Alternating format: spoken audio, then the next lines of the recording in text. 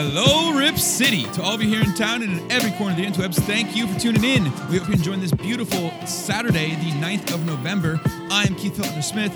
He is Ty Delbridge. What up?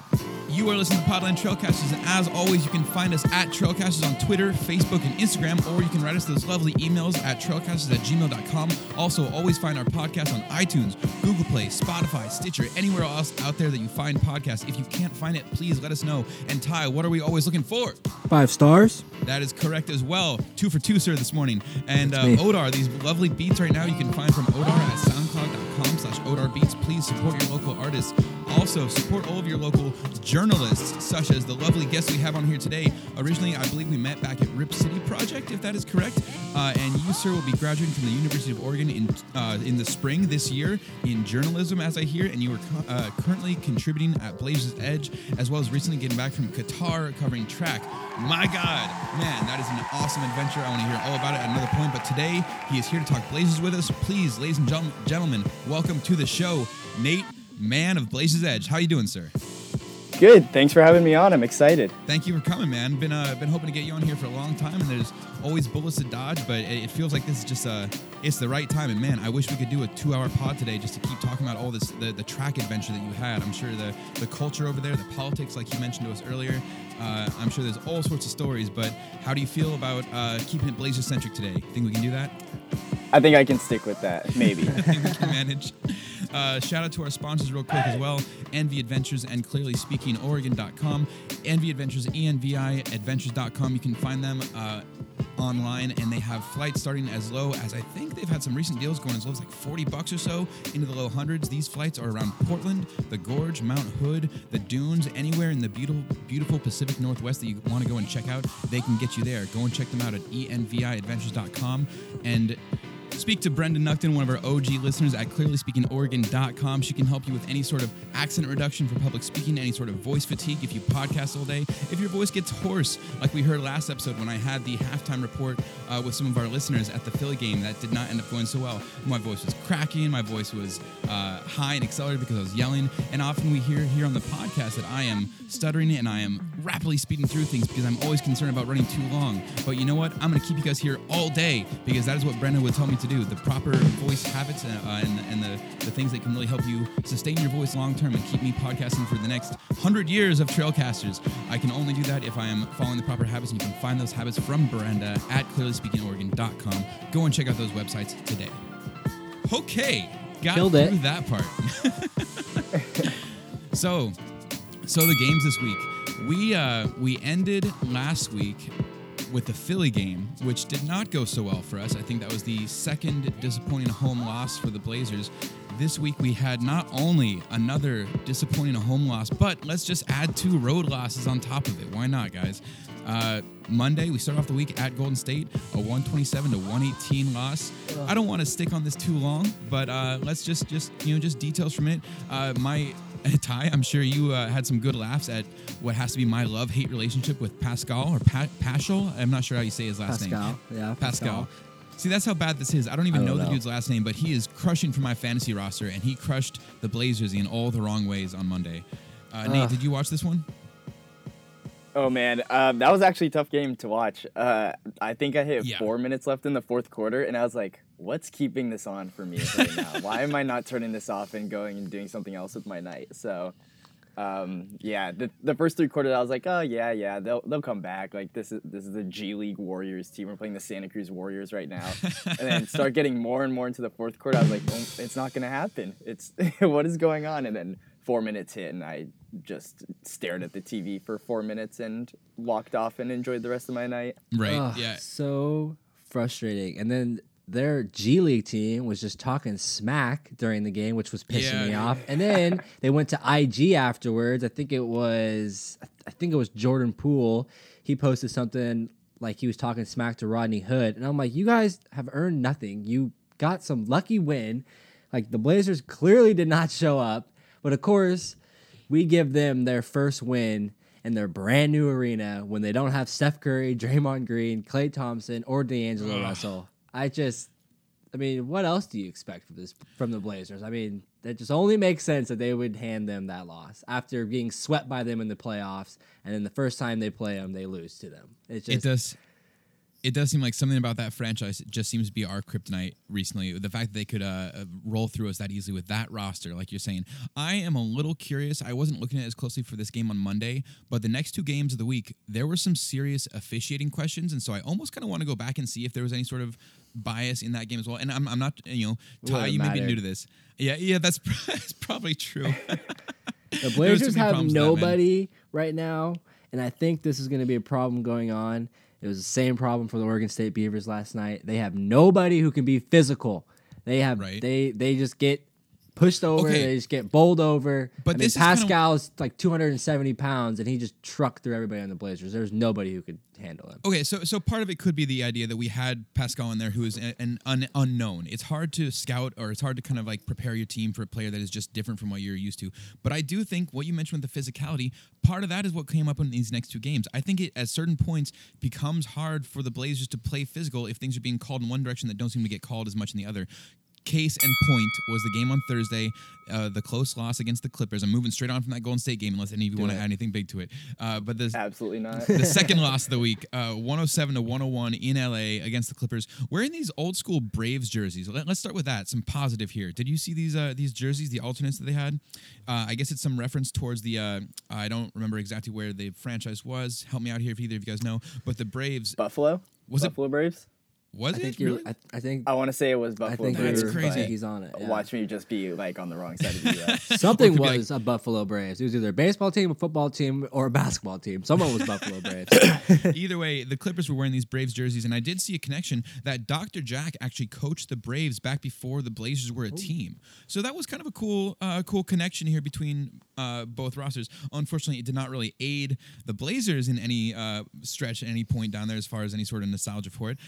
I'd be curious, though. I want to know a little more about that, so maybe we can do some follow-up on that one. As far as the actual game itself, one more good highlight, I guess. Mario Hezonja. I liked how he was playing D on Kawhi. He had some nice swipes there. He played physical as much as they would let him tie. I think he was playing physical, but the problem is that he couldn't find his shot. And it seemed like Bazemore, you know what? This actually kind of reminded me of Mo Harkless and Al-Farouq Aminu, where it seemed like the two of them were always our wings that were supposed to be defensive players and three-point shooters, and one night you'd have one hitting threes and the other one would be defending. Never seemed to be able to do both too well or too consistently. I feel like that's what we saw from Mario a little bit. He was playing good D on Kawhi but couldn't find a shot, and then Bazemore, his shot looked good, but he was getting called for every ticky-tack foul, every touch or sneeze on a player. He was getting a call for it, and he couldn't. It was keeping him from playing good defense. So you're saying that Mario and Bazemore are the new Mo and Aminu? It's possible, man. I'm just saying there's a comparison. Do you see it? I mean, defensive and here and there contributing on offense. Yeah, I guess. Bazemore's shot hasn't been a letdown because I think there's just been a lot of other letdowns that the bar is really low. Yeah, that's for true. Like what we're expecting out of players. So Bazemore's certainly not on the list of people to be shouting and throwing your fist at. Yeah, there's enough to complain about. Yeah, exactly. But I don't know. I feel like his defense, I think I tweeted this a while ago, but like his defense will be really important for the Blazers. But right now, they can't rotate well. Like they don't know who to guard. There's so many times I'll see two guys standing on one dude and there's no communication of, hey, there's two of us standing right next to each other guarding like the third offensive option for their team. We need to go find the guy who's wide open in the corner who they're inevitably going to find. So until they can make those rotations and have that communication, Bazemore's defense, while it gets steals here and there, it just kind of throws the the defense running around all over the place. Yeah, I think. Or sorry, go ahead, Ty. No, you're good. I don't have much to say. I found it curious that the Clippers saved Kawhi for us instead of the Bucks. We obviously were more of a threat to them. They felt like. But yeah, I thought his defense was all right on Kawhi. I mean, he went off in the fourth quarter like he's been doing all season. So, I mean, there was nothing too different for him. He still had 27-13 or whatever and killed us down the stretch. And I think Bazemore right now, he's in a tough spot because he's being asked to come in and hit shots. His defense is good, but he is getting called for ticky-tacky. And right now, I mean, like kind of looks like he's losing out to Simons in the rotation now. So now he's not even getting enough minutes to find a groove. So Yeah. he's in a tough spot, but I'm with Nate. I think his defense and stuff over time will really help the Blazers. I think he'll find his role, and I think he will be very important to them down the stretch. Good. Yeah. You take it. I think his defense will come around. I'm not too worried about it long term. And like you said as well, Nate, this is a bench issue. Just the fact that it's a bench player having this issue, I feel like we have bigger fish to fry right now.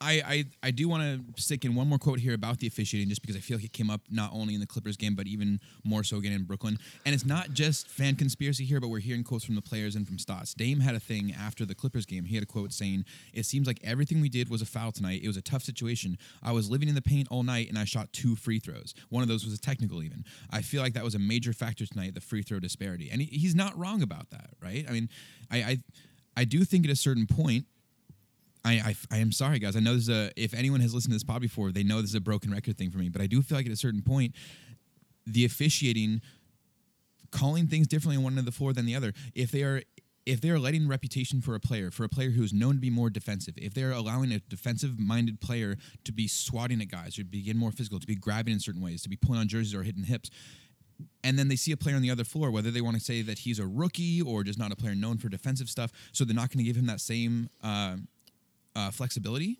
that's going to affect the games. It's going to affect the outcomes, and I feel like that is one of the biggest central problems with basketball going forward. When you have fans that can so clearly see all these camera angles, all these slowdowns, all the reality of what's happening, if you can't get the calls right, I don't think that's going to be an issue that goes away. Yeah, I think 2 things on that. One is the coach's challenge is bringing that to light a little bit, because like you don't show every replay of every foul ever. Maybe the broadcast will show ones that the crowd is booing really loudly at to justify their booing. But now you're getting challenges that are overturning calls, and it's like, yeah, they are missing calls, and it's human refs. Like, you're going to miss calls here and there, but when it's just blatant throughout the game, and I don't know if any game this season has been as bad as we've seen in the past, or even like, let's say, Rockets games or something. Or I think there was a Pacers-Hornets where it was like 47-13 free throw disparity, which is just like no team is playing that different of offense to warrant that many more fouls or that bad of defense. So I think the coach's challenge is just showing that like they're making mistakes. We know that, and they're allowed to make mistakes. It just can't be so systematic with that. Well, let me ask you about this too. We talked with Ryan Whitty last week from Blazer Tag podcast, and we were talking about these coaches' challenges, and he mentioned that the percentage of calls getting overturned is not that high. He said it was below 50%, and I believe I've actually seen since then through ESPN that the rate of calls getting overturned is only in the 30s, like 36%-ish kind of thing. I'm not sure if that's going to stick around all season. Maybe I think it is one of these things where we often see refs fluctuate how they call things early in the season versus later in the year. So maybe when the season goes on, maybe more as coaches learn to use these challenges more appropriately as well, maybe we'll see more calls getting overturned. But in my opinion, even if only 1 in 3 calls is being proven to be like, hey, you got that one wrong, I still think that's enough, man. If 1 in 3 calls is wrong down the stretch, and you can correct that, then that's worth doing. Would you agree with that, Nate, or do you think it's only really worth it if the overturned calls are a higher percentage, like if we're turning over half the calls? No, I mean, it's worth it. I was against the coach's challenge as far as just slowing down the game like a year ago. And then once it started this year, it really hasn't been that bad. And it's like reviewing a call in the final 2 minutes. It's going to happen. It's important. And I think it's worth it even if you get one right here and there. I mean, like, Terry Stotts flipped the outcome of a game with the coach's challenge. He could get all of them wrong for the rest of the season, and you could be like, hey, it literally won the Blazers a game. Yeah. So I would consider it a success, because last year you don't get that win. I think we even had an over-under on a previous episode, too. I'll have to go and look this up.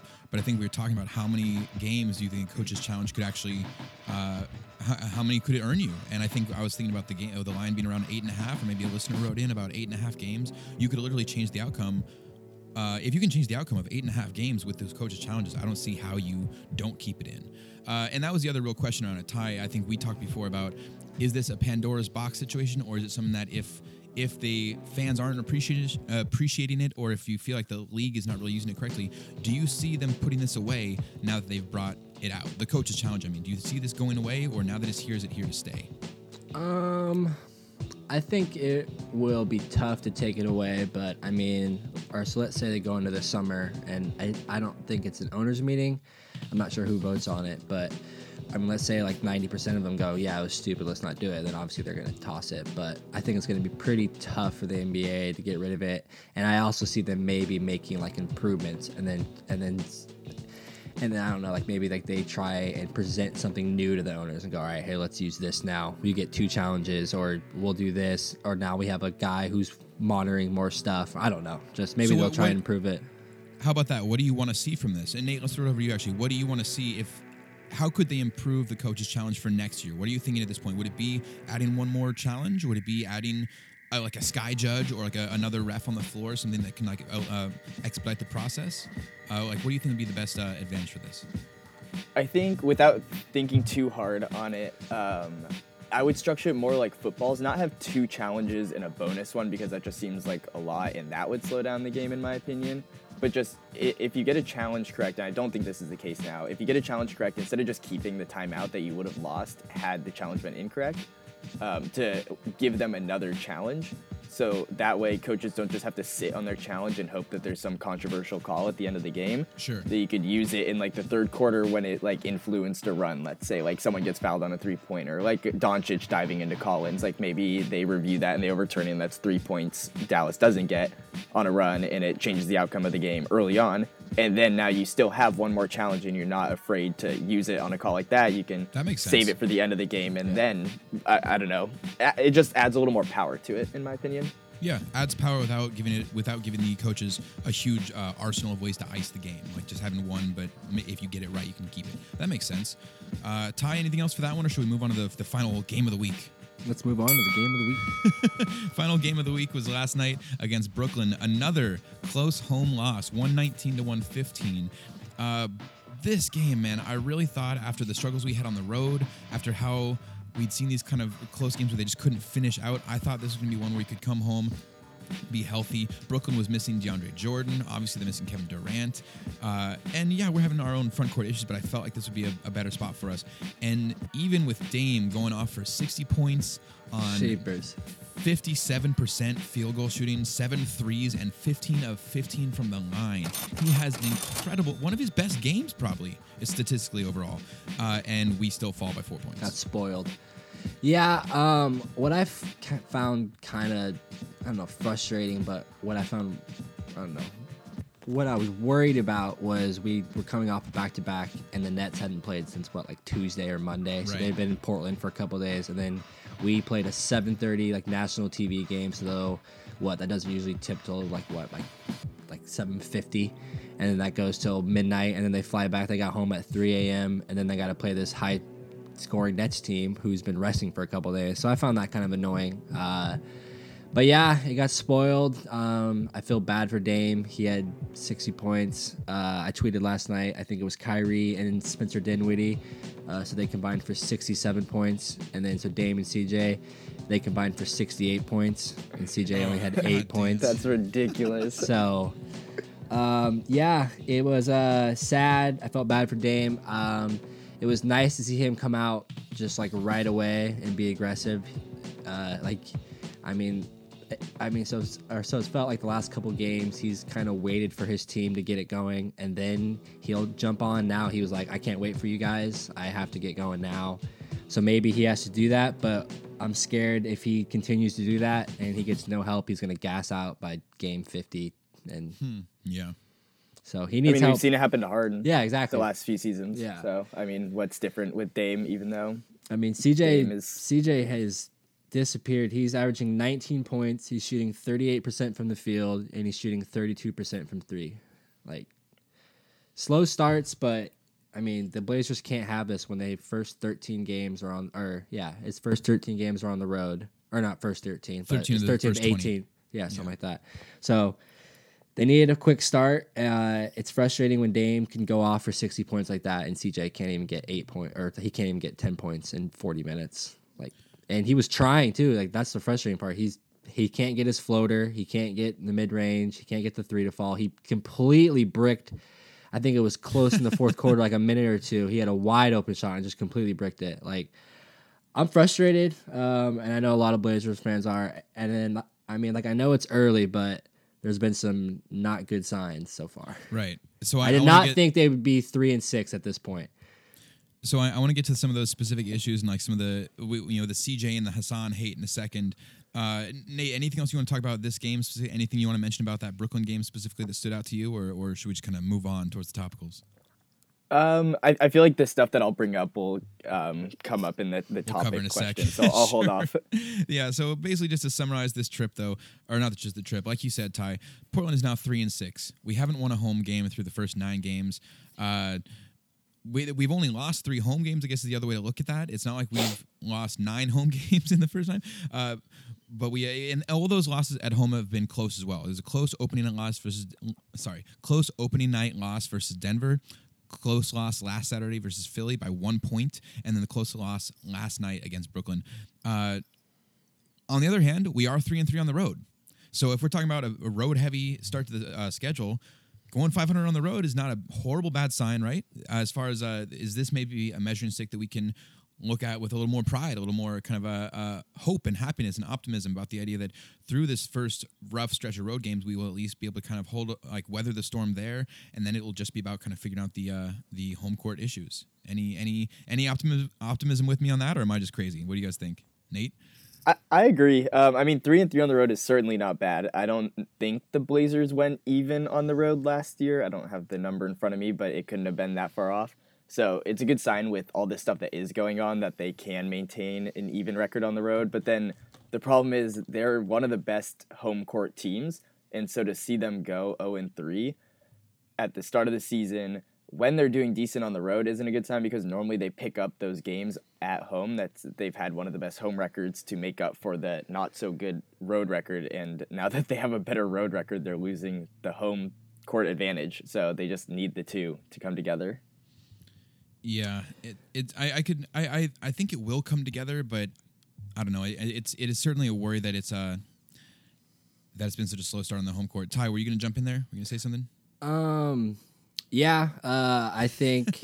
Yeah, I'm full of optimism today.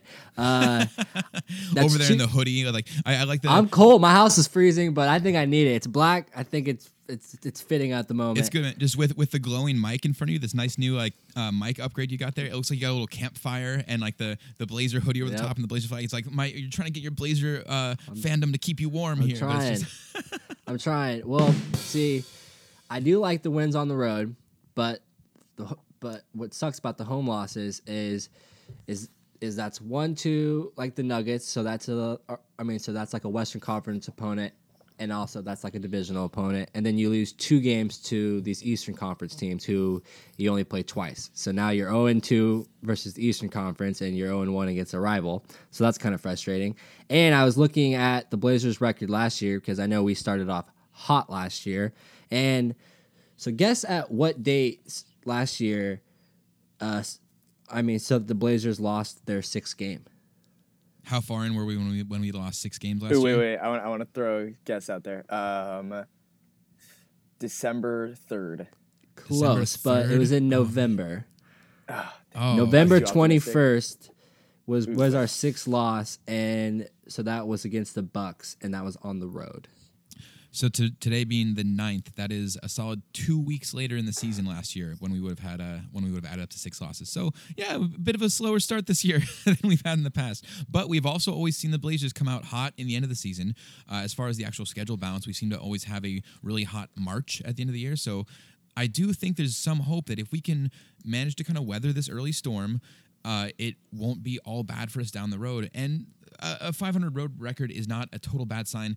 Maybe, hopefully, the next 3 home games we can kind of even out the home record as well. We'll see how it goes. Let's talk about the topicals and the backcourt issues first. Dame, as we said in the Brooklyn game, has been on fire. We saw him also in the game against San Antonio really light up at the end and fall just short of saving the team. CJ, on the other hand, has been the complete flip side of the coin. Like we said in the game reviews, he, as opposed to being on fire, he's kind of more burning down. I feel like he's kind of smoldering into ashes right now. The numbers have not been good for him so far, but I think what this is adding up to, especially with Anthony Simons, how good he is starting to look in the minutes that he's playing. I think people are really starting to, it's falling to the "what have you done for me lately" mindset. I think a lot of fans are seeing Anthony and instantly getting back to this idea of, well, hey, if we've got Dame and we've got Anthony, that's 2 good guards. Let's see if we can trade CJ, get him out of here. I think this is ridiculous. We're only 9 It's games never in. happening. Thank you. Nate, what about you? Like, do you think, is there any validity to talking about getting rid of CJ right now? No, I mean they just extended him. It's exactly. a small market. Yeah, it's a small market. You keep what you have. You're not just gonna for small markets. You need to have a good image with players to encourage someone to come. And it's not good to give him the Isaiah Thomas treatment from the Celtics a few years ago. So I don't think they will. I mean, people can keep calling for it, and I wouldn't necessarily say I'm in support of trading CJ, but like they have a lot of guards and there are other positional needs, and he's certainly an asset that people want. You can't deny that. But the Blazers are going to pull a trigger on this? No, it's not going to happen. I mean, I don't even think they'll make another trade, honestly. They might, but it's not going to have CJ in it. Well, we'll get to the other trade options too, because I think there's some conversation there at least. But what do we do with CJ then? Like, let's talk about that. If we're not going to trade him away and he is in this slump where he's not passing the ball, like he's passing the ball even less than he used to, and it was already a problem. He's not shooting well. He's not getting to the line. He's not playing particularly good defense, even from what we've seen from him before. You can't bench him though, right? If you bench him, his value only sinks. You cause more kind of locker room drama. So what can we do other than leave keep him it going? You just keep rolling. There's nothing you really can do. He's not getting traded. I like CJ. I've really been like down on him this year. I've been one of the more like bigger critics of him, but I'm a huge fan of him. I don't want to see him traded. It worked last year. We saw it work in the playoffs. We saw when he has it going. We saw what he's capable of doing. Yes, I don't want to see him traded, but I would be open to it to see what teams would give us for him. But right now there's nothing. Yeah, but right now there is nothing to do. You just continue to play. You hope he figures it out. He's not getting traded. I mean, so long as Neil O'Shea is here, he's not getting traded. Right. I can tell you that. Like if they fired O'Shea, then maybe I would be more convinced. But right now, he's not getting rid of Dame and CJ ever. He added those guys. He extended those guys. He's not ever going to give up on them. It worked for him last year. So you just keep it going, and you hope CJ just gets out of this slump that he's shown he's gotten into slumps like this before. But he just needs to get out of it. He had kind of a down year all last regular season. I remember we were kind of criticizing him for some of his play and some of his choices, and then he really showed up in the playoffs, and we needed that. It was essential for our run down the stretch, the deepest run in the playoffs we've had in how long? Like 19 years, I think is what it was last year. Yeah. So let's move to the front court, though, because I agree. It sounds like we are all in agreement that you got to stand pat with the backcourt. There's not a lot of change. And Simons isn't getting traded either. They're not moving. Yeah, Simons not getting moved. There you go. Let's kind of for a bit of a palate cleanser, get a better taste in our mouth, just like we did with the regular season record so far. Kind of got to end on some good notes about the 3-3 road record. As far as a good note with the backcourt. Yes, we were having trouble with CJ, but I saw a nice tweet from Jared Calley over at KGW, friend of the show. He said, here's a fun stat. In 49 minutes this season, when Dame and Anthony Simons have been on the court together, the Trailblazers have outscored opponents by 25.3 points per 100 possessions. That's Lillard's best net rating with any teammate. And then Team Mom, another friend of the show, Tara, she followed up and said, also Dame and Skal, in 57 minutes, 23.81 net rating. So two very solid net ratings for Dame and one of these young new teammates here. So it's not all bad. I think we can afford to stand pat with the backcourt. Let's talk about the front court. Last week when we podcasted, we had just talked about how Zach was injured and his camp had declared that they will be getting shoulder surgery. There was not yet a timeline announced. Ty, we have since learned that Zach will be out at least 4 months, probably more like the entirety of the regular season. I don't think he plays at all this year. I don't think we see him again. Unless they make a playoff run, unless they're like 3rd, 4th, 5th seed, then they bring him back. But, let's say like they're even fighting for the 7th or 8th seed, they're not going to bring him back. You're talking in the regular season. You don't think we see him in the regular season, but we'd see him in the playoffs. I don't think so let's say we get in as an 8th seed, then I think it's even then. It might even be maybe not. I think they're just I think they are very high on him, and they're not going to risk this year for a shoulder that could possibly hurt him during the offseason, and then next year, and then the following year, and then it lingers on. So you're saying because of the complication of shoulder injuries and dislocations that they are just going to go absolutely uber careful and slow bringing him back? If Nate, this season does not start picking up, yeah. What do you think, Nate? Like, are you in the same camp? Like, I'm not sure if I'm fully sold on that, Ty. I feel like, I don't know. I feel like even as an 8th seed, with how thick the West playoffs are, I think there could be just as much chance of, maybe not as much chance of an upset in the 8th seed, but in 4 months, it's they're looking at him in 4 months. It's not even him getting back to basketball in 4 months. They're going to check his shoulder out in 4 months. Then let's say he's good to go. Then he's need to spend 3 weeks getting back in basketball shape. All right, Nate, jump in here. Where are you at on this? I always feel uncomfortable commenting on injuries, not that we shouldn't, but like there was already so much secrecy with the status of the surgery, when his timetable, this, that, and the next thing, that like everybody was like, is this? Yeah, and it was kind of unprecedented. Like, I don't know, I'm thinking back to the LaMarcus Aldridge when it was his hand or something a couple of years ago, and then he didn't elect to get surgery. I don't know, so I just always feel uncomfortable like throwing out something, but I would imagine they play it safe with a younger player.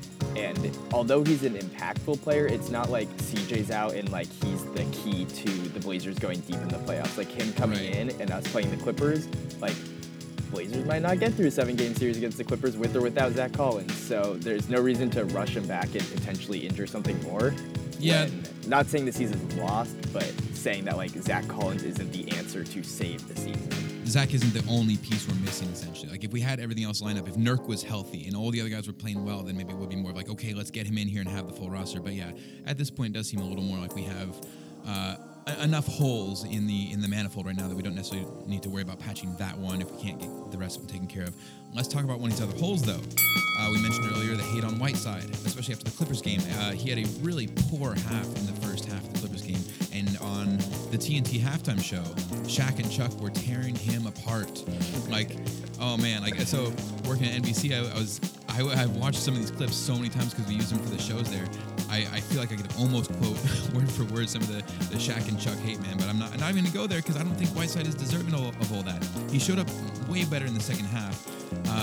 I think the real question is coming down right now, where are his problems coming from? Is this purely an issue of, is this Whiteside is who he is? Is he simply not a motivated dude? He's 30 years old, so you can't blame him on being young. So is this just a guy who is not energized? Is he a bit lazy? Does he not have good fundamentals? He's not really as motivated as we thought he would be, but trying to get that next contract?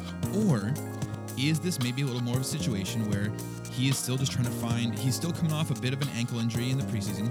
He's not 100% on the court. He's still trying to get used to a system that he probably didn't have a whole lot of time to get accustomed to since he was injured in the preseason.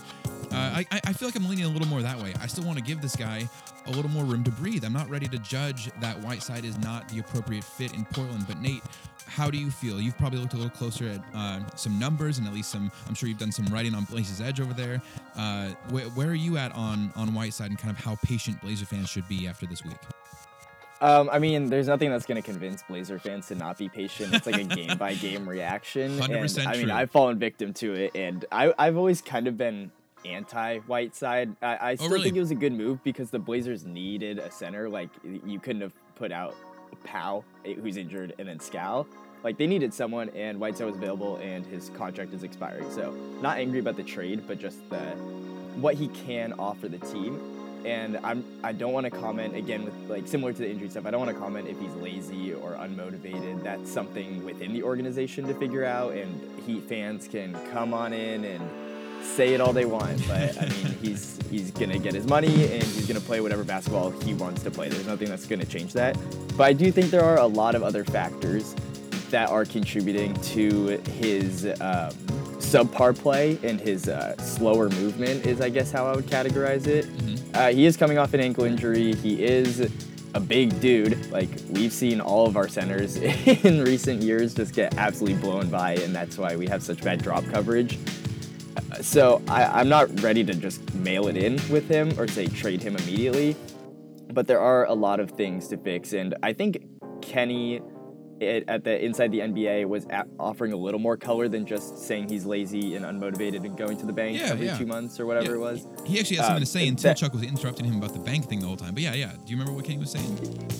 It was just about, like, he doesn't know what he does well, I think, is what the gist of it was. And I think that's a fair point to make, that he's trying to do too much when he has very specific things that he is good at and then things that he's not good at. And that's how every player works, and the better players have less of the things that they're not good at. That's just how it works. Yeah. So, offensive rebounding, he's done a great job. That's been a huge bonus, getting those extra shot attempts, because the Blazers aren't taking the greatest shots in the world. defensive rebounding, there's room for improvement. He doesn't put a body on guys. He doesn't box out. He just relies on his ability to jump higher than the other guy and reach higher and just get a rebound based on skill rather than like a bad bounce will lead to an offensive rebound for the other team. He needs to work on setting screens. So there's just like individual things that he needs to focus more on improving because he doesn't need to offer everything. He doesn't need to be shooting 3-pointers on pick and pops. Like he's got things that he needs to contribute, and then the rest of the offense and the defense will make up for it. Like every shot that goes in the air, in the paint, he doesn't need a block. Just contest it, get a body, and don't give up those second chance points. Exactly. And I feel like, again, this is something we've always heard about Whiteside is he's the stat king. We had, I think it was Varun Bose 2 weeks ago, one of our guests on here from Bleacher Report. He called Whiteside the stat king, and that was exactly his point. He goes for those blocks. He's not, a huge difference between how he and Nurkic played defense is a lot of Nurk's defense is not counting stats. He would alter shots where he's not necessarily getting the block, but he's making it more difficult for the player to take a shot. Where Whiteside is going to let you take the shot, and he's going to go to just swipe it out of there. But if you see that swipe coming and you pass off to a teammate, that teammate has an open lane because Whiteside is already committed. That I don't think this problem is even specific to Whiteside, honestly. I feel like you could say a lot of the same issue about Kent Bazemore, about maybe Rodney Hood. I think this is something that you're going to see a bit of when you have, 8 new players on the roster this year, and almost all of them being rotation guys. So I think that is a bit more nuanced of a take and more accurate, therefore. But like you said earlier, you're not going to really get Portland fans or any fan base for that point to really be able to buy into that. They are much more going to be the reactionary fans that are ready to kind of jump on something and have a straw man. I think one come in with super high expectations. You're good. So I didn't come in with super high expectations on Whiteside. Like I thought he'd be good. Obviously, it's kind of frustrating to see how he's been. But, I mean, he's averaging 14, 13, and 2 blocks a game. Yeah, look at that. I would take that from the starting center. I think he just maybe needs to figure it out. I don't think he's healthy. I think he maybe thought this would go better than it is. So maybe he's a little frustrated that they're only 3-6. I thought maybe he thought they'd come in and then he would be the key to everything. But I think it's taking time. I think it was Casey Holdahl or Joe Freeman or somebody was talking about on Twitter saying that I think it was Dame had to get into them at halftime on the Clippers game. Like it was players were actually getting on him. So I think is more the biggest problem now is or maybe that should help is that now like that his teammates are like, yo, you need to help out. Like you need to use yourself. You're skilled. Help us. Quick shout out to Jamie Hudson, actually, who wrote that article. I saw it the other night as well. And I had a quote on here from Dame about that. Let me just pull this up if I can find it. Dame says, just in the huddle, a few times in the first half, he set a good screen and then didn't roll. Defensively, he was slow to react. Not just him. We had a few guys, same thing. But I think he just kind of was taking it to heart. Whiteside was taking it to heart. He was receptive to 1 or 2 people getting on him. Like, we need you to dive harder. We need you to finish in the paint. We need you to move a little faster. And he definitely stepped it up. So, yeah, I think to your point, Ty, and to Jamie's point, that this is something where we're still seeing Whiteside and the other players getting used to their roles here, getting used to the fit and the feel in Portland. This is what happens. This is the value of chemistry that people have undervalued so much the last couple seasons. This is what happens when you have roster turnover. These guys are talented, and I think by the end of the year we will see a much better machine, a much smoother machine going, but it's just going to take a little bit of time, and we need to try to avoid burning it all down before we get there. Okay, so as far as the front court, though, I do want to bring up some questions and messages we actually had from our fantasy, our Trailcasters Fantasy League. Some people wrote in there kind of relating to a lot of this. Rose City Champs says, I could see Portland somehow going out to pick up a free agent like Fareed or making a trade for Gallinari, but I don't want anybody to be traded because we have a good team. We just have been hit with injury bug already. Things will work out. I'm kind of in that camp. It's like I was just saying, I think things will work out, and I think I heard both of you guys already say you're in favor of not trading. Is that correct? Not looking for a new guy, not trying to pick someone up? I don't know if I'm not in favor. Like, I'm not attached to the current roster. I would say the last 3 years that the roster coming back each year, it was hard. It was like, I don't want to get rid of Aminu, but like there are better options out there as much as he contributed to the team, and we miss him now. But I wouldn't say I'm against trade. I don't know if this current team even playing at their best, like I would argue we saw in the first 3 quarters of the Philadelphia game, that team is going to compete with the big dogs in the West. I just don't think there's enough diversity in the playing ability, and there's just so much inconsistency. Whether you want to say like they're at their best, they can beat this team. I don't think they played their best for a 7-game series. And I mean, that happened in the last few years too. And it's only going to be more exacerbated this year. So I'm not against the trade. I'm against the trade for certain players. I'm just going to throw out that we shouldn't even talk about Kevin Love. Nice. Don't even talk about that trade. Thank you. Oh, I'm gonna get the applause track in the background. I want to pull up some celebration music, some happy music going right here. Thank you, Nate. I'm sorry, Ty. I know you're a K-Love fan. I'm not saying I can go either way. Yeah, that's fine. I'm cool with that. I'm not saying it's the worst thing in the world. You could bring in worse players, but I'm not here for that guy, man. I think there are other options out there. The ones that I'm looking at, honestly, Rose Champs mentioned Gallinari. I like Gallo, but it's the short-term contract answer. He's not going to be someone that we can lock up here long-term. I think that's right. Isn't he on his final year? Would he be another expiring contract? Yeah. And that's such a popular name right now. I mean, I don't think the Blazers would do it. That's something that, like with Neil O'Shea, with them, is they work so quietly and they work so behind the scenes. There's always these names, there's always these trade targets, and then it's somebody else. It's always these free agent signings. It's always this, and then it's somebody else. So I don't think we'll know. I think it's going to be somebody who we don't know is on the market, or somebody who he's liked for a while, or stuff you know like what? that. You know what we're gonna have to do, Ty, is we're gonna have to start looking at some of those deeper picks here, those deeper choices for power forward or people that we could be looking at on the Blazers roster. And you and I, maybe you, since you're on win, loss, or tie, we're gonna have to start setting. Yeah, by the way, that's our betting segment, Nate. Win, loss, or tie. Thank you. I'm gonna keep pushing that hashtag WLT. Right, that's what it was.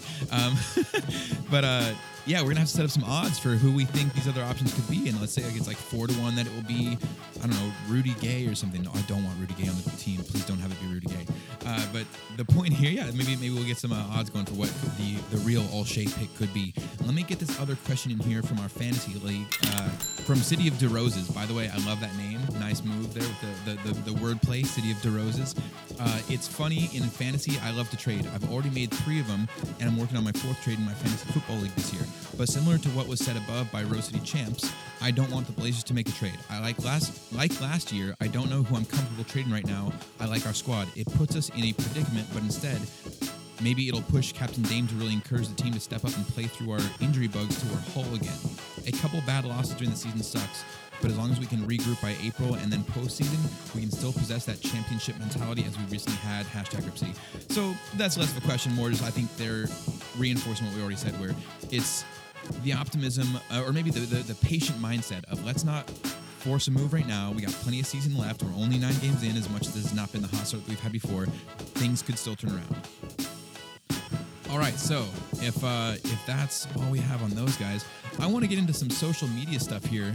Nate, I know we've kept you a little bit long, but let me.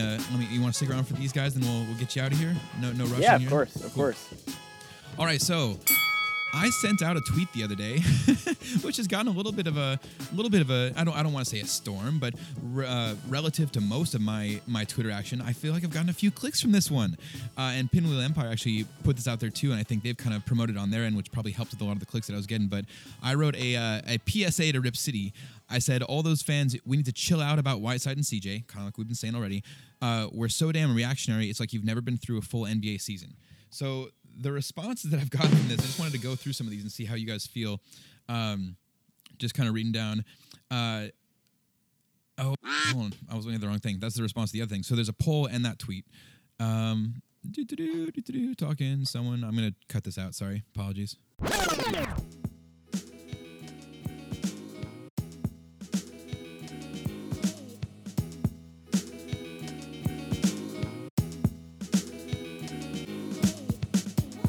Then I'm going to throw in, when you do the win, loss, or tie thing for who the Blazers are going to pick up, I'm just going to go through all the power forwards that we didn't sign in 2016 and put all my money on that. Especially if they were a lottery pick back in 2013 or 2012. That's all my money's there, because that's exactly what Neil is. So predictable.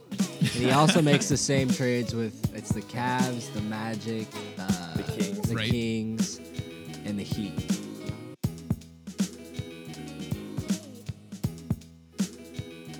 Neil O'Shea is the ultimate fantasy GM, is what we're saying, essentially.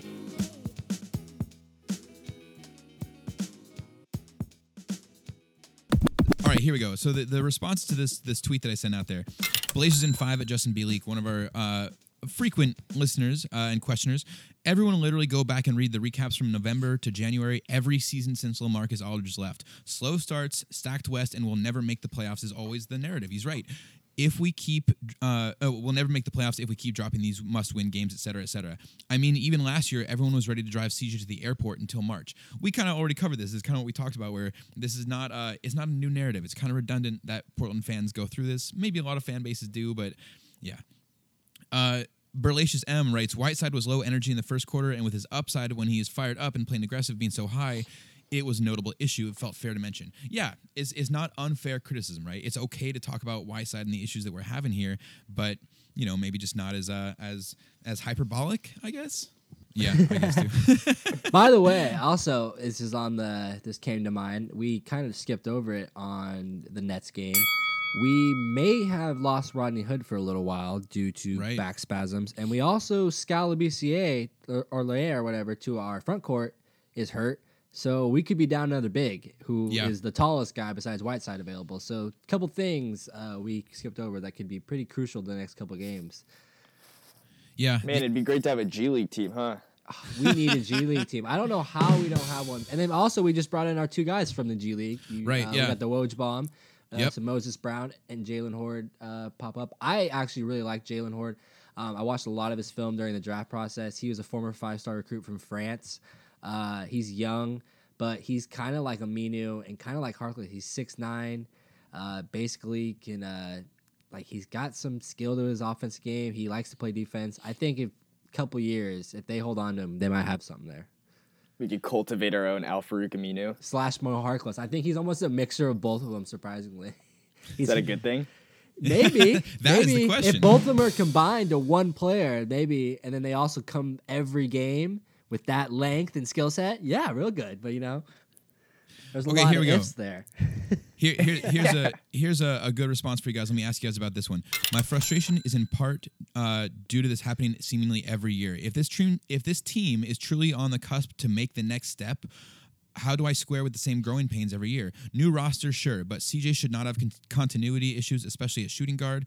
I'm not saying blow it up, but the money we spent this offseason gives a real timetable that makes slow starts costlier every season.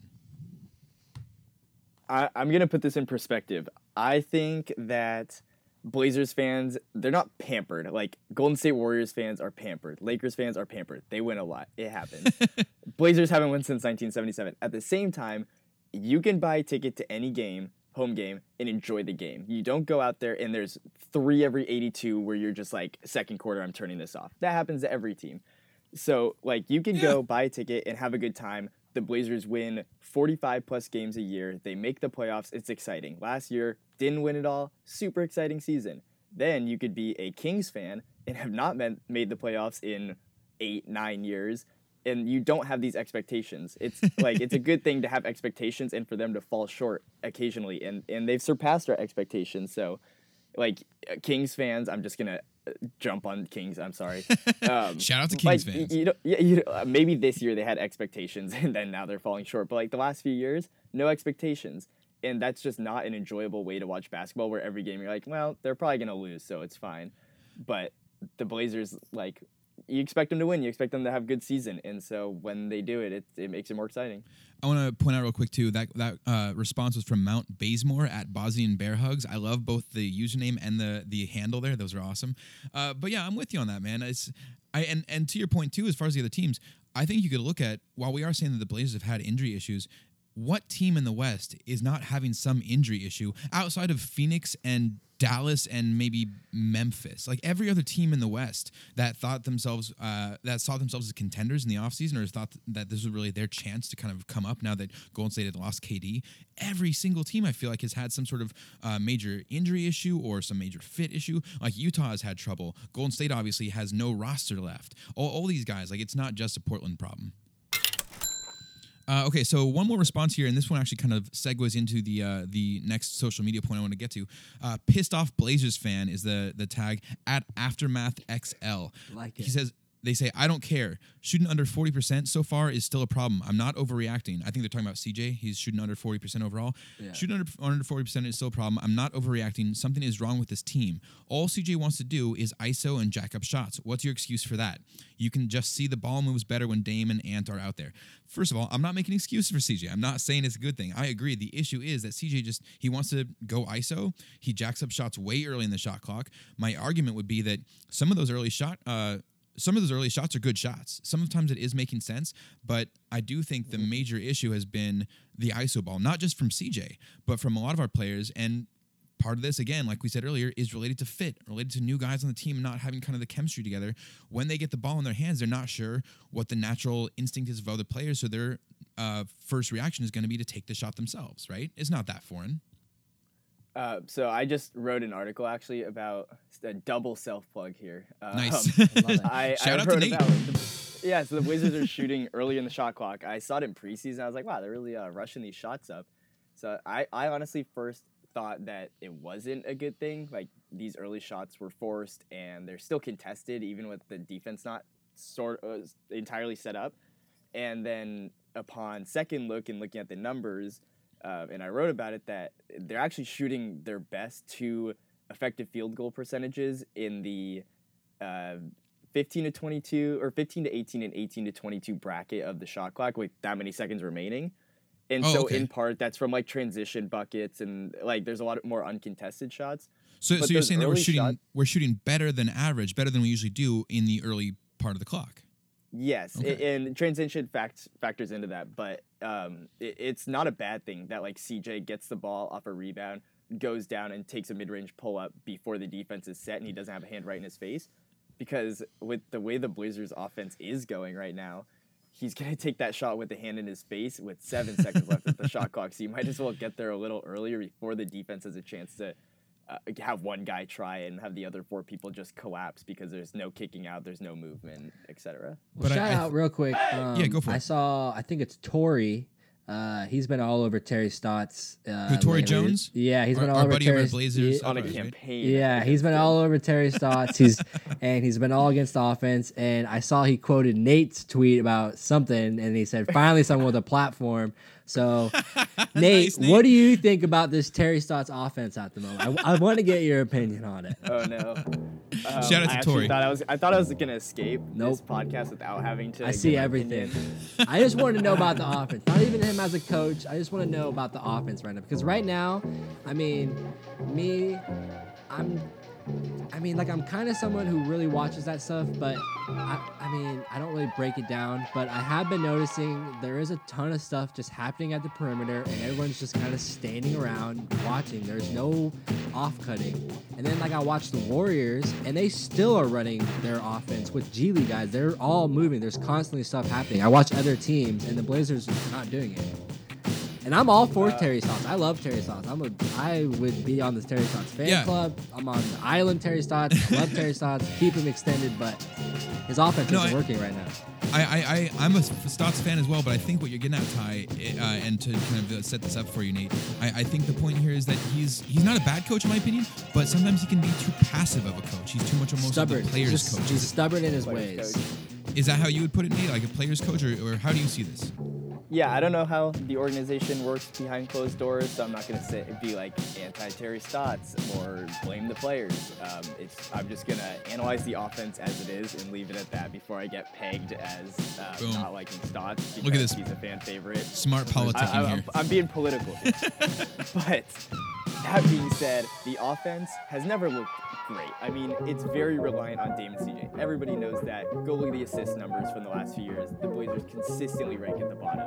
Yeah. This year, it's really bad. And I don't know if that's a lack, and that's why I don't really like just spitballing these things, but I put on my tin hat the other day, and I was saying, do Dame and CJ not trust their teammates as much as they have in the past because they haven't really experienced this roster turnover as the leaders of the team? And so therefore, when they drive into the lane or when they're just running the offense, they don't feel obligated to pass. And that's hard to say considering the guys they were passing to last year couldn't hit a 3 to save their life for the most part. So like these guys can knock down shots, and you need to be making those passes, but they just aren't. So I don't know what's going on, and it's not really our place to be guessing why, even though I just did. But I think that's exactly what we're here for. Yeah, might as well. I think the big things that have really stuck out to me are the Dame's off-ball movement, and this isn't blaming him, it's everybody. But if he doesn't have the ball in his hands, he's standing 6 feet beyond the arc, and yeah, it takes a guy away from the play, but at the same time, he's not in a position that like the ball can get to him. So, like, if he was running off the ball, we've all seen Steph Curry's shooting gravity and how everybody just gravitates toward him. Dame has that same power. Like, they're picking him up 35 feet from the hoop because he can hit those shots like Steph can.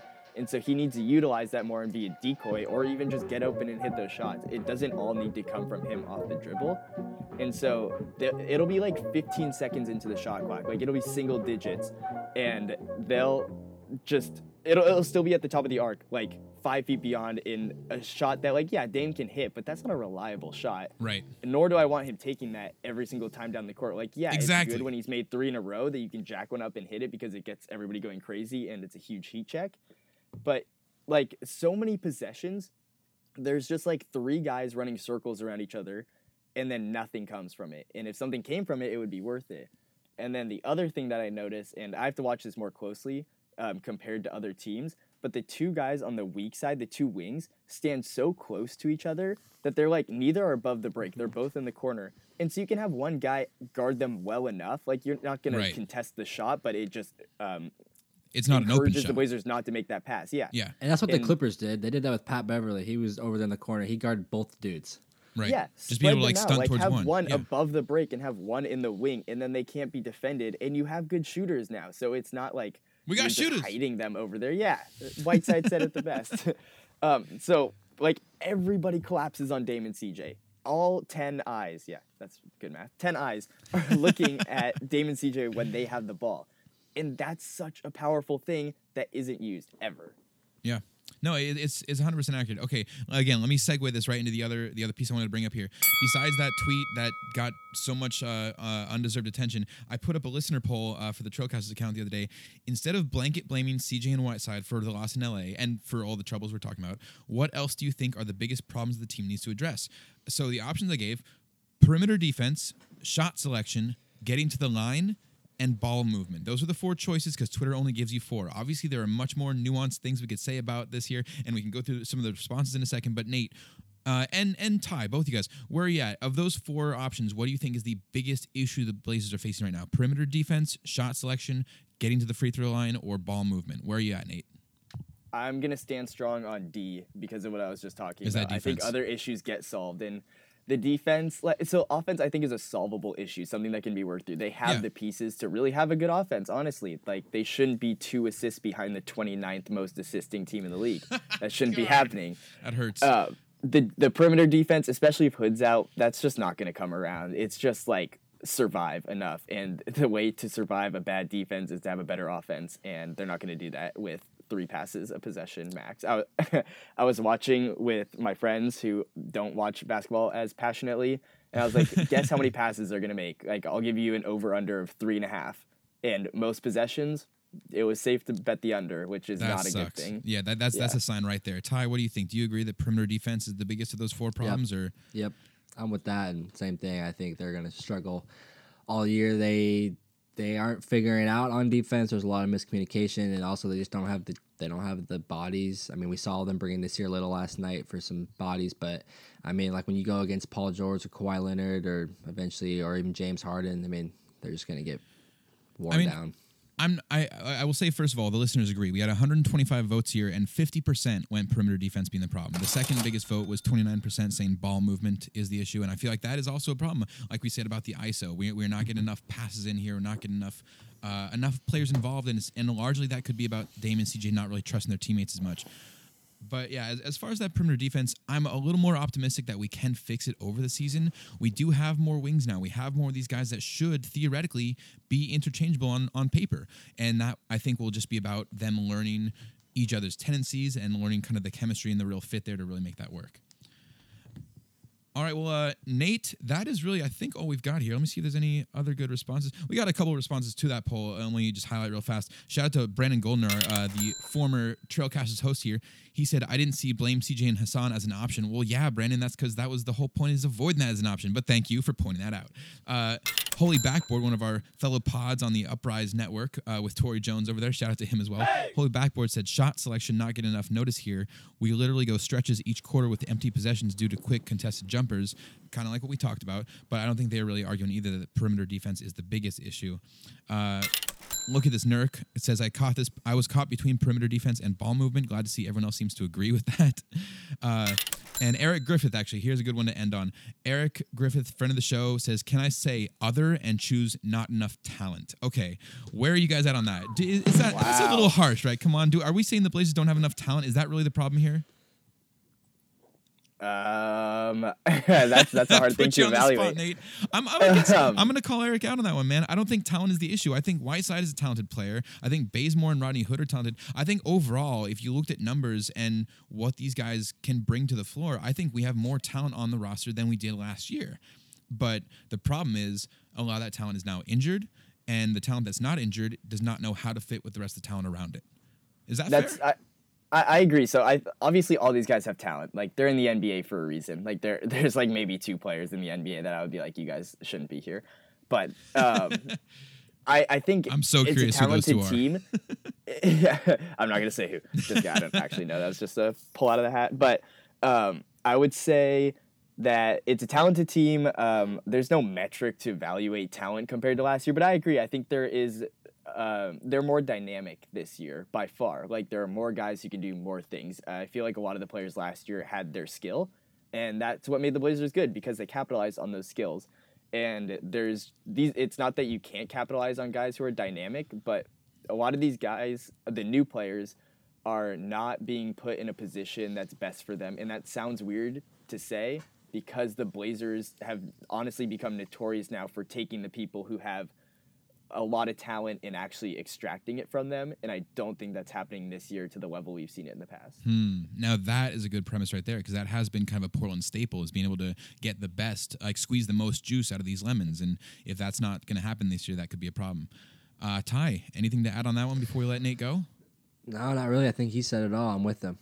All right, man. Yeah, I feel like, Nate, you've done a wonderful job of kind of wrapping up some of this stuff, making it make a bit more sense, as long as I can actually get those words out there.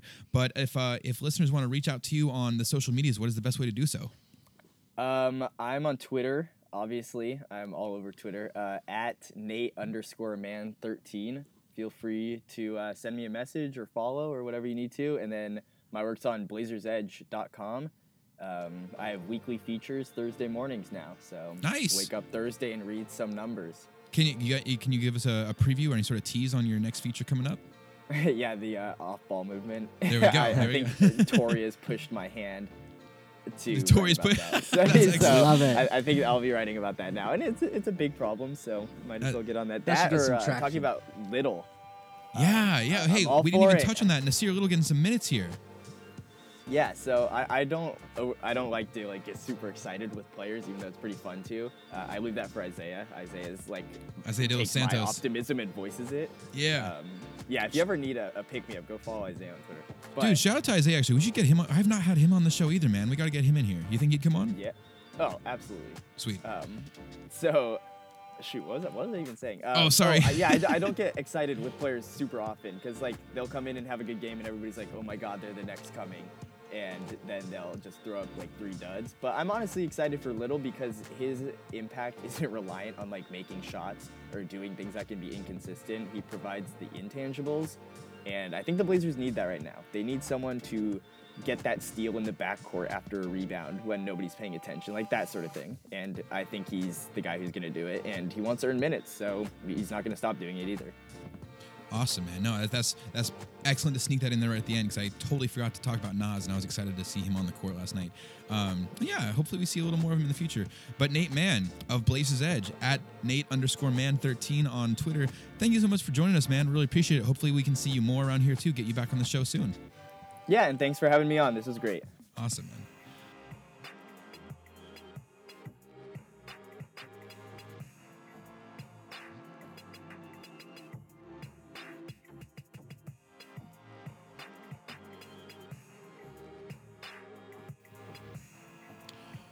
Welcome back.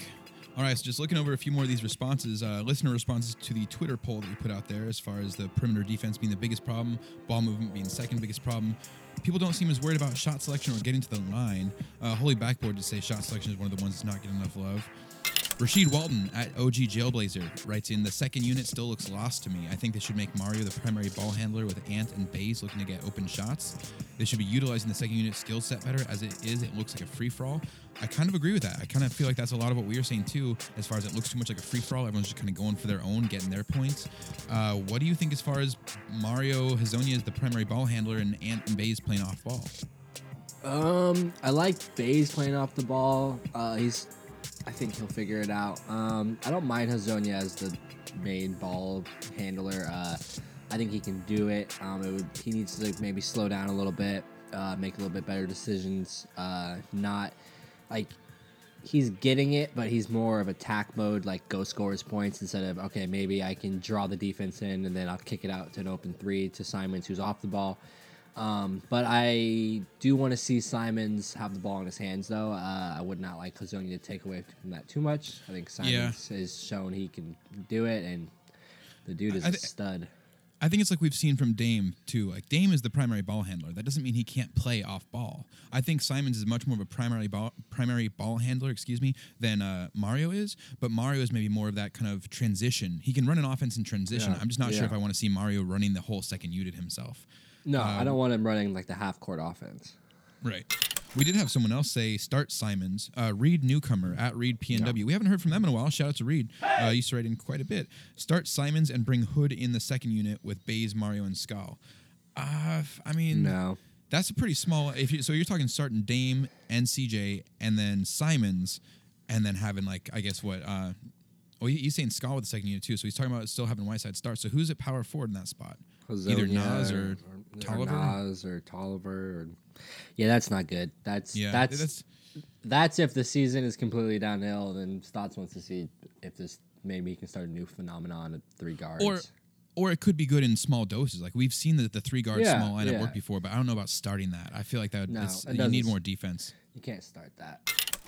Coleman Hinton at ICY says, I think the team needs a little more time to gel. I think people are overreacting early. Yes, sir, Coleman. That's exactly what we're saying, man. It's a lot of... I'm overreacting very early, but I'll admit it. Overreact, too. Hey, look, if we didn't overreact, what would we have to talk about? That's how you have conversations, is having like a hot take, right? I'm definitely worried, though. I mean, I am overreacting, but I am having more moments with this team than I thought I was going to have. Obviously, like I said before, I don't think Zach Collins is going to play this year, which sucks for the Blazers. They need him for, I honestly, so kind of a hot take or whatever, I honestly think losing him sucks more than if the Blazers were losing CJ McCollum for 4 months. Interesting. Because I think the Blazers could use Hood more, Baze more, Simons to cover CJ's role as more of a group committee to fill that. I don't think one of them can. I mean, maybe Simons in a couple of years can take over that CJ role, but I think they're maybe more prepared to lose someone like CJ than Collins or Whiteside. Like I think Collins is such a big blow, and then I don't know when Nurkic is coming back. Yeah. The Blazers cleared out the front court for Zach to have minutes to have a big role here. And so it really is it's snake bit. It's the worst injury. It's probably one of the worst injuries we could have had outside of Dame going down. It's the worst injury we could have had outside. I mean, obviously I think it goes Dame, Nurkic, and then Collins. Like we already have the second worst one that could happen. I think the same could have been said for last year too. Before the playoffs, I think if you lost CJ, it would have been like, dang it. But when you lost Nurkic, it was like, okay, we're done in the playoffs, but we proved that wrong. But I think people would have been maybe a little bit more optimistic if we didn't lose Nurkic, but if CJ was the one, and people would have been like, okay, that's fine. But we still got Turner. We can, and then now we got Rodney Hood and all that. So I honestly think, it's a big blow. So I'm definitely worried. They're not gelling.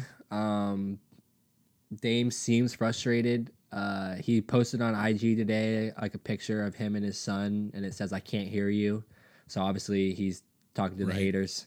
It's this early into the season. He's looked frustrated on the court. I haven't seen him always express that, but he has seemed like Well, some of the play we're seeing from him too, like him having to take over games, like we've seen in multiple games already, of him trying to really just I think like Nate was saying earlier, I don't think Dame or CJ for that matter really trust their new teammates yet. And so in this case, when we're getting down to the wire and not ahead in the game that Dame probably feels we should be, he's trying to take over himself. We're seeing that more from him in the first 9 games. I think Dame's trying to. He's trying to trust his teammates. That's why, like, at first couple games, he starts off so slow. He's trying to dish it out. He's trying to get Hood comfortable. He's trying to get Bazemore, and he's trying to get Whiteside looks and touches. And it's not working. And then he's like, all right, I'll do it now. But I feel like CJ, he's not even, like, willing to try. He's like, nope, I'm going to score CJ's just doing his. Yeah, he's just taking his. Dame's at least trying, But we've seen that from CJ in the past, even when we kind of had, I think, in previous seasons, we were having stints where CJ was running the second unit, like where he was kind of having his own second offense outside of Dame at times, and it didn't work, man. Some of that, I think, even maybe a year or two when Dame was injured, we saw a stretch of games where CJ played well and his numbers went up, but it just didn't work. He's to be honest, he's not a point guard. He's a shooting guard. There's a reason for that, but he's a two guard.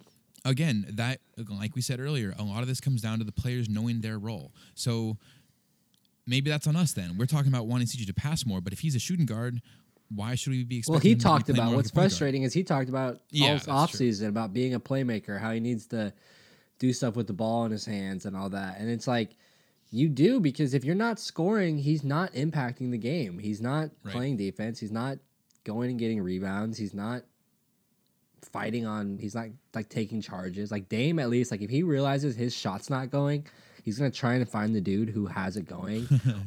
And then if all else fails, he goes, all right, if no one else can do it, then I'll try and shoot my way out of it. And then I'll take the blame being 2 for 19 tonight because I can handle it. But like he at least knows, like, all right, it's not my night. Like I'm going to try and be rebounding tonight, or I'm going to try and really be like a facilitator. But CJ's like, nope, I'm going to shoot my way out of this. Yeah, it's... Man, okay, here, some more responses tying into kind of what we're saying. JJ Switzer at Jonathan Switzer, can I choose other and say front court depth and not having anyone who knows what to do in the pick and roll in the front court? Yeah, that kind of makes sense. And again, like we were saying earlier, part of that I think is just where the injuries have hit, and kind of tying into this too. Patrick Gallagher at P Gallagher, I don't know what the full name is here. Let me see. At P Gallagher 503 says Kent Bazemore and Rodney Hood are our best defender. Big yikes. I'm not okay. So I think again, this ties into the front court depth issue, though, is that our best defender, Nurkic, has been injured since before the season started. Then our other best defenders, even if you want to count Whiteside, the stat counter that he is, he's still playing good defense in a sense. He's been dealing with injury, or at the very least, he's been dealing with not fitting well with the team yet. Now you have injuries like Zach Collins, like Rodney Hood, and the rest of it. And I don't know if I'm ready to say that Kent and Hood are necessarily our best defenders when the roster is healthy, but the fact that they are maybe our best defenders right now, especially now that Hood's even guys as well. that who can defend in the backcourt. I mean, Simons, I think it will start stepping up. He talks about defense a lot, like early on in the draft process and stuff. He likes defense. I think he'll be good once he starts adding more strength. But right now, like if we played James Harden, we played Steph Curry. Obviously, he's done for the year. But like we have. Any guy who's going to be the vocal point of offense, that's going to be Hood and Bazemore on him right now. Yeah, and that's the guy that we put on the star. Yeah. Obviously, I think this is when you miss Aminu and Harkless, because even though those guys didn't always show up every game and they weren't consistent, you at least could talk yourself into, all right, well, Aminu's 6'9" with a long wingspan and is quick and can play defense. At least I can throw him on Harden and feel okay about it. Would you agree that either Hood or Bazemore are going to be our best option to be that kind of defender, like our replacement for the Amino? I think it's Bazemore. It's Bazemore. I think it's Bazemore who takes that over. I think Hood will focus more on scoring. I think Baze will be the 3 and D. What about Hazonia? Really emphasis on D. We've kind of seen it from Mario a little bit on Kawhi the other night. Yeah, we've seen it in the past, and he's shown it before. He's physical, he can get up with those. And he's 6'8". He's quick. I think if he can, I think he's in his head too much. He was a high lottery pick, so I think he's always had like a lot of high expectations, and I think he has high expectations for himself. So I think when he makes one small mistake, he almost shuts down a little bit because he's trying to live up to that hype. So once he gets out of that and he can just accept his role, which I've seen in moments in play, but like I think it was last night against the Nets or whatever, he got like a fast break. Either he missed the layup and then got the rebound and then went up again and then hit it on the underneath the backboard, like he hit it underneath or on the back of the backboard, and then it was like that was a wide open layup, just stuff like that. So once he gets out of his head in that way, I think he can be a pretty good, decent defender. He just has never really shown it consistently, but in spurts. Yeah, well, maybe this will be the year. We've talked about Portland being a place where players come to get more consistent with that, to kind of like show out a little bit. So we can hope. It could certainly help us at least right now with where we're going. Some other responses to the poll: Portland native and John Woods both mentioned, they said ball movement because it's closest to player movement. Yeah, that's fair enough. And I think it does come back to the same idea of just trying to get away from this ISO ball, right? Trying to get a little more of the teammates involved. But that's going to take chemistry and fit and all the rest. I'm not sure if they're there yet. Final response I'm going to go over, then we're going to move on here. At our sad Belgian Blazer, at _Blazer, I hate to beat a dead horse, and this is why I'm reading this, because it's not actually beating a dead horse. We haven't talked about this too much yet. I hate to beat a dead horse, but how the f*** is James Harden shooting 15.8 free throws a game, attempts a game, and Dame is only getting 6.3? Like, what the f***? James Harden knows how to get to the free throw line. He works the referees. Also, thing about James Harden, people don't realize, he is physical. He gets to the lane, he runs into big guys and gets his shots up. Like, he's going to either make you foul him, which he does get fouled a lot of the time, but also he does flop, but he does get hit because he drives the lane and he will make the ref blow that whistle. He's like, yo, I'm a superstar. I'm driving in here. And what's frustrating about Dame and CJ is they should get better calls and they should get more calls. But they seem to get frustrated and start complaining after one or two missed calls, which is acceptable, which is fine. But they don't, like, make the refs blow the whistle. Like, CJ drives the lane, he stops short of physical people and does his floater. Well, he's avoiding contact now. So then obviously, like, if he gets hit or anything, like, he's jumping away. Like, he's not going into them and then, like, forcing a layup up. He's trying to stop short and then not get hit by anybody. And then so guys like James Harden and guys like LeBron and guys like Kawhi Leonard, they impose their will. They go into the lane and they're just physical. And we don't have anybody who's willing to really go in. I mean, I think Dame is, and he should get more calls. But even him, like, he tries too much. Like, he throws his head back sometimes, or then like he tries to do those 3-pointers where he tries jumping into the dude and stuff like that. This is interesting because I think those 3-pointers, actually, he's one of the better dudes at that, at getting those calls. Yeah, especially with but the way he's trying, like he's clearly baiting the ref there, and he's not just playing. Even I think on the other guys lane, just though, play. I'm kind of with the listener though. I'm with Belgian Blazer on this as far as like. I think Dame deserves a lot more free throw attempts the way that he's diving into he definitely the lane. does. I think he definitely does. I'm just not sure exactly what it is that is different between, because I feel like Harden, you're saying that Dame is what, like, trying to bait the ref too much. I feel like Harden baits the ref every time. I almost feel like the issue here is, I think you said it earlier, I feel like the issue is that Dame and CJ aren't complaining enough. They're not drawing enough attention about, hey, I got fouled and you're not giving me whistles. Because you'll get James Harden complains constantly. Chris Paul, Russell Westbrook complain constantly. Doc Rivers complains constantly to the refs. Those are the dudes who get the calls. They're drawing attention to it. The squeaky wheel gets the grease kind of idea, you know? And I think maybe that's the issue, is that I think Dame needs to be... I mean, like, for some reason, like, that has not worked for them, too, like, the complaint. I don't know why. And stocks, too. Like, it's never, like, all of a sudden got more favorable whistle when they start doing it, for some reason. That's just, again, this comes back to my problem with officiating, man. The idea that it just seems so different, and then for us to not even be able to, I don't know, there's something weird about that, and I obviously there's no easy answer, but Belgian Blazer, I think you are absolutely onto something. As have been the rest of the responses, man. That was pretty sweet. We got a lot of responses for that one. We will come back to the listener, to the weekly winner, I guess is the way to put it. But Ty, let's move on. Let's get to win, loss, or tie finally. Let's talk some betting lines, or at least some predictions for next week. What do you think? Oh yeah, we got 3 games till our next show. Where we do, and they have a game on Saturday, but we'll probably get that next show. So they play the Hawks tomorrow, the 10th of November. There might be a line open up for that. Let me actually look as I rant, maybe. No problem. Well, here, you go ahead and look that up. I'll talk about the other ones coming up. We've got the Hawks tomorrow, and then we are at the Kings on Tuesday or Wednesday? That's Tuesday, isn't it? That's Tuesday. That's my birthday. And yeah, I was going to say, there's something special about that day I just learned. Happy birthday, Ty! It's a little early, but I won't be here on Tuesday to say it. I'm probably going to say it again next week, though. That's awesome, bro. Congratulations. I'll be in my Alan Crabb year, my 23. All right, so the Blazers, we'll skip past me. The Blazers, they are 9-point favorites against the Hawks tomorrow night, which is very high, honestly. I'm actually shocked that the bettors put the line this high. The Blazers don't usually get respect in the betting lines anyway, and after 4 straight losses. Right. Wait, so what's I know the that. So they're at -9, so they're 9-point favorites. The Blazers. Blazers are 9-point favorites. That is shocking. And the Hawks, I bet on the Hawks a lot. They made me a good amount of money last year. I bet on them quite a few times this year too. They're usually my go-to, like against the spread and everything. I would honestly probably bet on the Hawks on this +9. I think that line's way too high. The Blazers showed they struggle with high-scoring offenses. I know the Hawks don't have John Collins, which is a big blow to them, but they got Trae Young.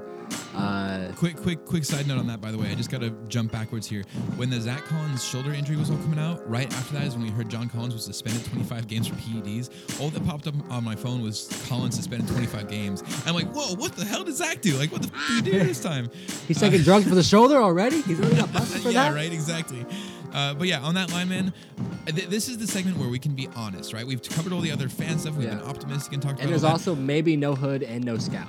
Yeah, and I think I agree with you. I think Portland favored by 9 points. That's a generous line, man. I think the Blazers should win. I would hope they win this home game against a low Hawks team. I think Dame and CJ can outscore Trae Young and Kevin Huerter and all those young. They have a lot of young guys, but against the Warriors, we saw that young, scrappy guys who almost won it more than the Blazers. Guys who were willing to come in and fight and win Game 8 of the regular season. And then we can almost tie in with this whole Blazers team is they almost seem, which they are 60 players, but they almost seem like they are going to cakewalk because they went to the Western Conference Finals last year, and now these regular season games don't matter. Well, you still have to win to get to the playoffs. Yeah. And that's kind of like what happened to like the Warriors and stuff who kept going to the finals. Well, it's a little bit different when you keep winning the finals, but same thing. They seemed bored during the regular season. The Blazers almost seemed bored with this regular season, but you can't do that right now. Yeah, but, you can't afford to do that. So I think... Where do you think the game actually ends at? Like, where do you think that game? If we're saying I think the Blazers win by 5 or 6. Okay, so if you were going to set a line, you say Portland -5 is more realistic. I'd put it at 4.5. I put -4.5. Okay. Yeah. And I think that's probably what it would be. Let's say the Hawks had John Collins and they had their young team, and let's say we had Zach Collins and everything. It would probably be a 5.6. I mean, obviously the Blazers home court. This Hawks team's not going to be in the playoffs, but they're scrappy. They put up points. So I think 9 points, pretty generous line for the Blazers at the moment. All right, well, what about the Kings? Did you have a line for them yet? Or Nope, no, that's a little far out. But against the Kings, it would definitely be telling if Hood and Scout play. I bet you one of those two guys play in that game. I would say Blazers, Kings, what are they? They're 3-6. Blazers are 3-6. I'm going to say Blazers +2.5. I think the Kings will be favored by 2.5 points at home. The Blazers. It also really depends on that Hawks game. But, that's what will be interesting. If they go out and lose that game, then they will definitely be Kings. I can tell you that. Like, if that Hawks game is a nail-biter or back and forth, it goes to overtime, or they lose, then the Kings the Kings are going to be favored pretty high. So I'd put +2.5. Yeah, that's rough. I don't know if I could agree with you or disagree with you too much on that. The Kings and the Blazers have the same record right now. If Blazers can win in Atlanta, maybe that gives us a little bit of an edge. I think the reputation of the franchises overall has got to tip it a little towards Portland. But yeah, then being in Sacramento and if it doesn't go well against Atlanta, that's not going to play in our favor. What about the next game, Portland against Toronto? So one more home game at least, maybe another chance to kind of even the scales here. So Hawks and Raptors are home. Yeah. See, Blazers at home against I think Kyle Lowry. Saw something today. He had hand surgery or on his thumb, a fracture on his thumb or something. So that I know he had thumb problems last year, but he played all year with it. So I'll have to look into that more. I think I'll put Blazers +1. I might even think the Blazers I think they might even be dogs at home. Might be dogs against Toronto. Oh, that hurts. Toronto's 6-2. God. Toronto's got long, scrappy guys. They play physical. They're well coached. They have basically the exact same team besides Kawhi Leonard, obviously, which is a huge blow to them. But they have the same role players and guys who were big reasons they won that championship, like guys like Fred VanVleet, Siakam. Who's going to guard Pascal Siakam on the Blazers? Yeah, Siakam's a beast, man. I don't like. There's nobody who's going to check him. No. And this is where we're going to miss Zach Collins, too. Checking Pascal down low, switching on to him. We're just, I think the Blazers +1. I think the Raptors are favored coming into Portland. And the Blazers are playing it back-to-back. They're flying back from Sacramento, and then they're playing the Raptors. And the Raptors are not on the back-to-back. They play like on the 11th. So they are going to be a day where they come into Portland and get to chill out. Blazers are going to be flying. Same thing that just happened with the Nets and Clippers. It's the exact same thing that just happened with the Nets and Clippers. Right. So, yeah, I think the Blazers, it would be nice if they could beat the Hawks Kings and be good with the Raptors. But at this point, I mean, 1-3 and 0-3 doesn't even seem that bad. I mean, doesn't bad. I mean, that seems bad, but it seems You mean as far as the weekly record? Yeah. Oh, and actually here, you know what? Let's add one more game to this. Let's add that one on Saturday because I looked ahead from my schedule. I'm actually working the pregame next Saturday, so we will not be able to podcast Saturday. We'll be podcasting next Sunday. Gotta switch that up again. So what is that next? What's that game next Saturday? Who comes after Toronto? Spurs. We go to the Spurs again. We're at the Spurs. Okay. On the 16th, so 3 days. I think Spurs probably -3.5. You Spurs are favored? I think they will be. I think they will be. All right, so just when I'm putting this in here on the game, I'm putting each of them as far as like how it relates to the Blazers. But yeah, so +3.5 for Blazers. Spurs are favored. Yeah, man, I don't know if I can argue with that one too much either. The Spurs are not a super strong team, but we saw how it went last time. It came down to the very buzzer, and that was with Dame trying to light fire. And this one is going to be, I don't think our roster is looking better now than it was last time we were down there. So. No. Gosh, two early season road games against another. I guess they're not divisional, but at least conference opponent. Just seems like you can spread these out. These more. This is ridiculous. Yeah, like we come home, we're on the road. Yeah, we go to Spurs, then we go. So that road trip when we start against the Spurs, we go Spurs, Rockets, Pelicans, Bucks, Cavs. And then we come home for the Bulls. No, Spurs, Rockets, Pelicans, Bucks, Cavs, Bulls. And then we come home for the Thunder and Bulls again. So another long road trip. Yeah. Well, that's how we knew the season was going to go this way. We knew we were going to have like 13 of the first 18 or 13 of the first 20 are on the road. Yeah. And it is surprising the road has gone so well for us, or not well for us, but it's been a fair split so far. And the home games have been the real issue. But there's still plenty of time to work that out. I am not losing hope. We still have plenty of season left. I'm going to ride that Blazers optimism train as far as possible. But as far as the bets, though, I think that's all we've got. We've got those 4 games. Not going to worry about best bets for today since Blazers don't play, like you said. Anything else you want to throw in here, or should we get to our weekly winner? I'll just put some odds real quick. Or not odds, but I'll just say I would bet that at some point in the next stretch, if this does not look well or we get a couple more injuries or bad news about Scal, I think Nasir Little will start. I honestly wouldn't be shocked if he started against the Hawks. They might give Hazonia another game or two just so they don't completely mess with him and crush his heart by putting him in the starting lineup and taking him out after a loss. Like, it didn't look like they're blaming it on him. But I wouldn't be shocked if starts Nasir Little. He looked good out there. He threw a pretty big man dunk down. Yeah, I did. So I wouldn't be shocked if they just give some new life, some new energy, and start him at some point in the next. I would not have said that a couple weeks ago. I wouldn't have said it maybe even last podcast that he would be starting, but I think we'll see him. I definitely wouldn't have. I wouldn't say it. I wouldn't have said it last podcast, but we saw him play pretty well last night. I don't know if I'm going to say that he starts, but I feel like he definitely gets solid minutes. I mean, so I don't know what kind of odds if we were going to bet on him starting. What kind of odds do you want to give me?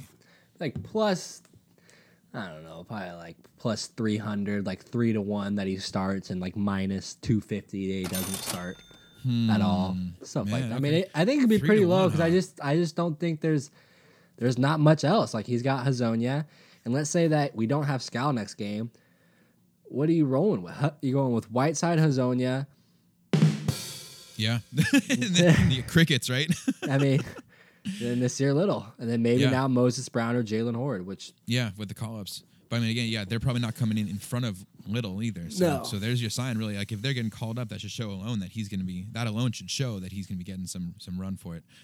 All right, well, we'll see how that goes. As far as our weekly winners, before we get out of here, we had the two fantasy league players right in, as well as let's see how many responses we had on this thing. I think it's 16. Let me make sure we had. Our two fantasy league players were. Going up and look at those names real quick. Rose City Champs and City of DeRoses. Shout out to my brother CJ, by the way. I think that's his team, City of DeRoses, that I was talking about earlier. Sweet. And then we had Blazers in 5, Holy Backboard, Rashid Walton, Brandon Goldner, Look at This Nurk, Jeremy Barrett, Eric Griffith, Patrick Gallagher, Reed Newcomer, Coleman Hinton, JJ Switzer, Portland Native, John Woods, Rhythm, Sad Belgian Blazer, and Chris Tinney. Shout out to all you guys. Thank you so much for all writing in. Yeah. I think that's how we got to do our questions in the future, bro. We'll keep doing these card prizes, but instead of just asking for the listeners to submit questions, let's get a poll out there and get these responses because this was good. We got some fuel for the fire here. So 16 listeners plus the 2 from our fantasy league. I'm going to put in on random.org. I'm going 1 to 18. And those fantasy guys will be 1 and 2, and then the listeners are 3 through 16. The winner is number 12, Coleman Hinton. Coleman, thank you so much for writing in. We will get a card over to you as soon as we get your address. And what card is that, Ty? What do you got there? Little Clyde the Glide. Clyde the Glide Drexler. Nice one, man. Loving it. All right. Oh, that looks crisp. Can we talk about this van that did you mention the van on air, or was that off the pod? Can we talk about your...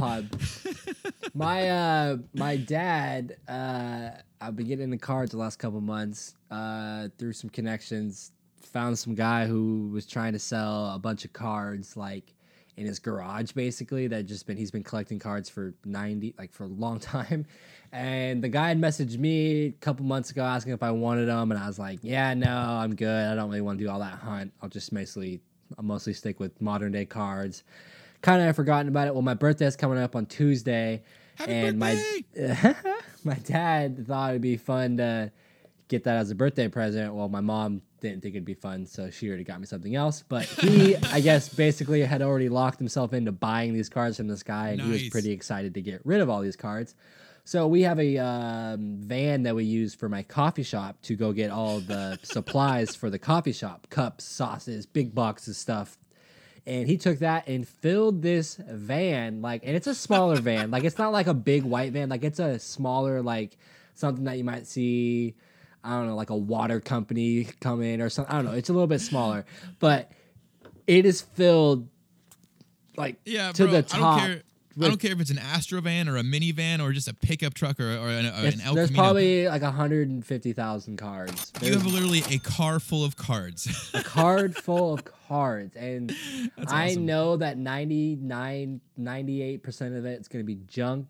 It's just going to be cards that basically we all have in our garage stored up, but he wants me to try and find that hidden gem that I can pull out. So I'll keep everybody updated how what I do. But we're gonna have to make a whole segment, man. I feel like we're gonna have to have a little kind of a phone selfie cam. I did find I was barely looking in last night. I just pulled a nice sleeve off the top of all the boxes. And they're in sleeves. They're in. Oh my god! So it's not even just piles of cards. No, you were that organized. Yeah, there's books. There's binders full that people do. There's probably 70, 80 binders full of cards, baseball cards, these things basketball are in good cards, shape football. even. Some are just in big boxes too that you just pull out. They're not in things. But I found some cards that this guy obviously kept safe, some from 1952 baseball cards. Wow. So I'm gonna go on eBay and check some of those out and see. But yeah, so it's a wildness. So keep everybody updated. I can't wait, man. The card van. The card van is alive. Hashtag card van. Forget hashtag WLT. We're just going to have to go what's new in the card van? That's so fantastic. I love it. That just sounds like it's something out of Always Sunny in Philadelphia or something like that. Yep. All right, well, that is enough of a sidetrack, but let me go and make sure I get this name right again. The winner for the week Coleman Hinton at ICY. Congratulations, sir. We'll get your address, and Ty will be sending one of his cards from the hashtag card van over to you as soon as possible. Yep. Listeners, write in your over-unders, your bets for us, or when you see this poll come out, give us all the commentary you want, and you can be the next winner of one of the cards from TD Sports. You can also always write us at Trailcasters on Twitter, on Instagram, on Facebook. You can email us at trailcasters@gmail.com. Thank you so much. And let's see. Oh, and I already lost track of where we're going. You can also always find our pod on iTunes, Google Play, Stitcher, and Ty. What are we always looking for? 5 stars. That is correct. And please always go support your local beat makers, your local artists. You can find Odar's music at soundcloud.com/OdarBeats. In closing, your honorable listeners, that's it. That's our show. Thank you to Ty, as always. Thank you, Odar, for those fat beats. Thank you to our sponsors, Envy Adventures and Clearly Speaking. And thank you, Nate Mann of Blazers Edge, for joining us today. And thank you, listeners, for great listening. We hope you enjoy your Blazers, your Rip City basketball, and our latest episode. Thank you again, and please come back next week for the next edition of The Trailcasters.